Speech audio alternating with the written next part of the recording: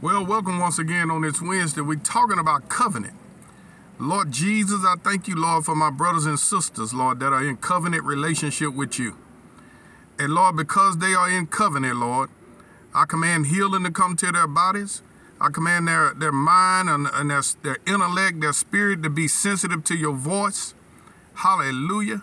Healing, sensitivity to your voice. And I command financial prosperity upon them in the name of the Lord Jesus. Amen. Now, 3 things the Lord did for you when you enter into a covenant with him, agreement, under the New Testament. Like I said, the word testament means a person's will, especially when it pertains to personal property. The word covenant means an agreement. You have an agreement with God. Say this. Say, I have an agreement with God. Now, God has agreed. Listen to me now. God does not break his agreement. He has agreed to heal your body. How many are sick today? Do you know that God has agreed to heal your body? You need to remind him of his agreement. He agreed to that. You need to remind him of his agreement. Do you know that God has promised to take care of you financially? The Lord is my shepherd, or the Lord is my father. Hallelujah. I heard Brother Andrew Gardner at the church came one Sunday with that revelation. I thought that was good.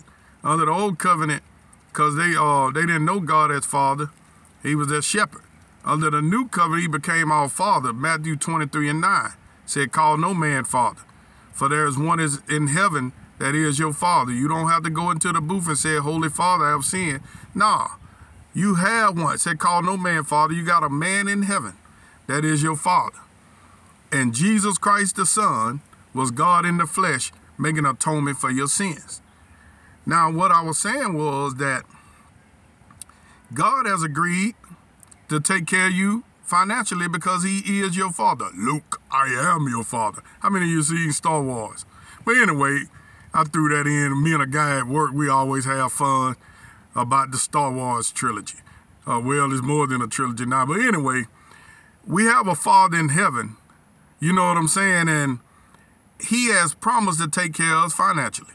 But you got to remind him, Lord, I have a covenant with you. And you're going to have an opportunity for this thing said and done to remind God of his covenant. Because the devil comes to do what? Steal, kill, and destroy. And Jesus has come that you might have life and have it more abundantly.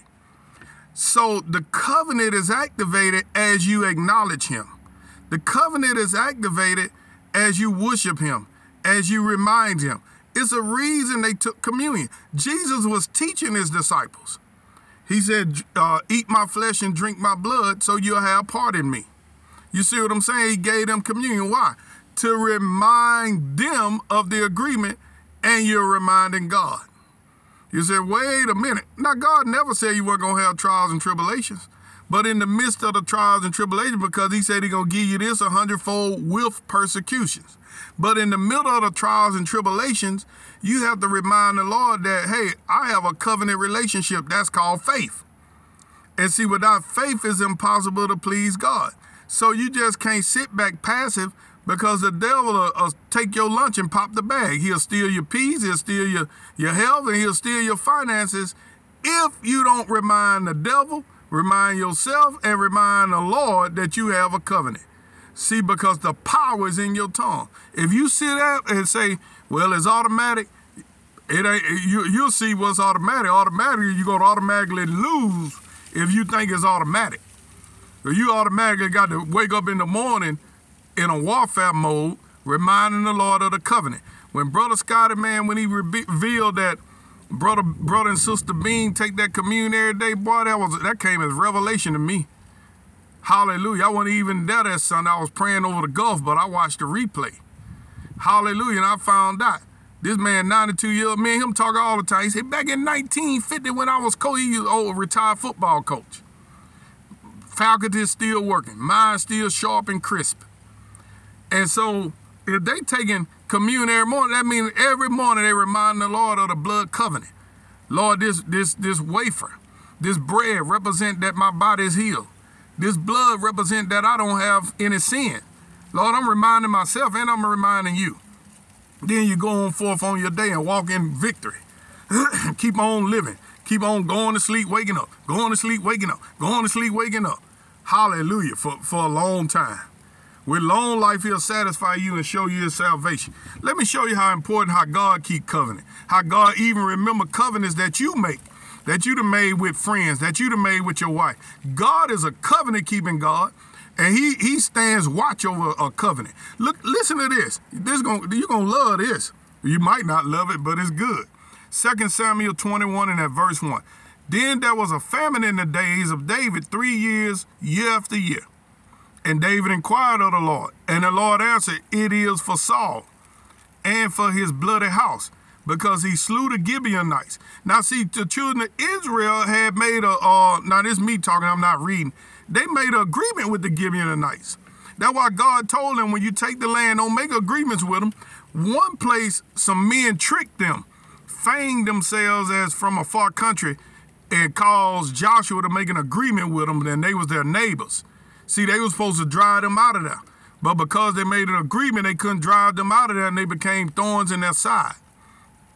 See, God wants you to cast the devil out. Don't make an agreement with the devil. Verse 2, and the king called the Gibeonites and said unto them, now the Gibeonites were not of the children of Israel, but of the remnant of the Amorites. And the children of Israel had sworn unto them.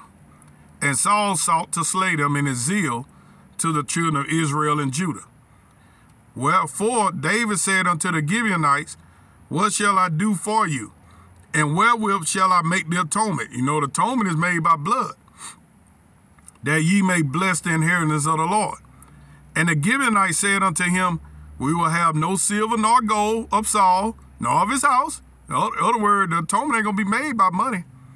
Neither for us shalt thou kill any man in Israel. And he said, what ye shall say, that I do for you.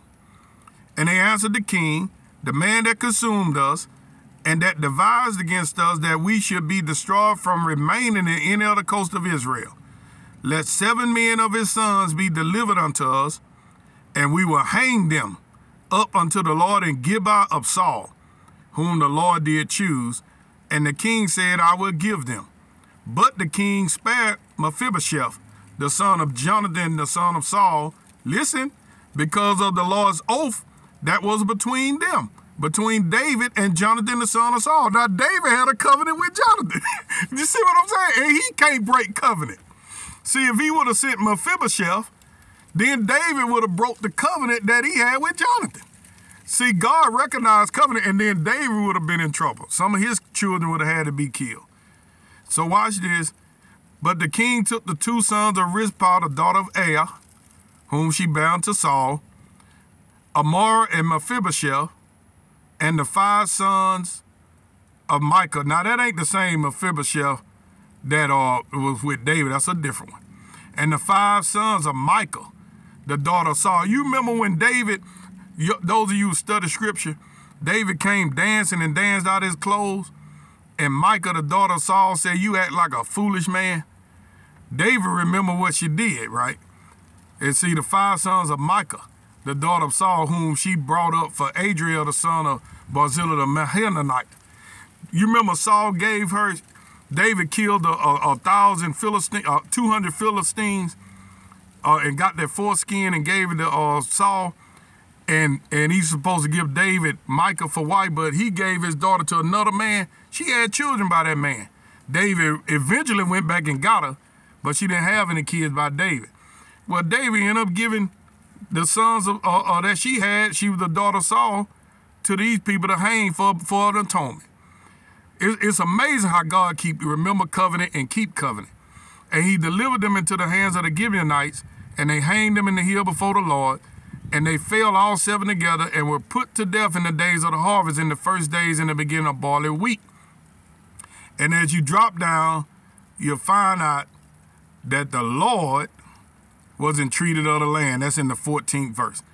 After the atonement was made, because they broke covenant, they broke agreement, after they made an atonement for breaking agreement, then God healed the land of that drought.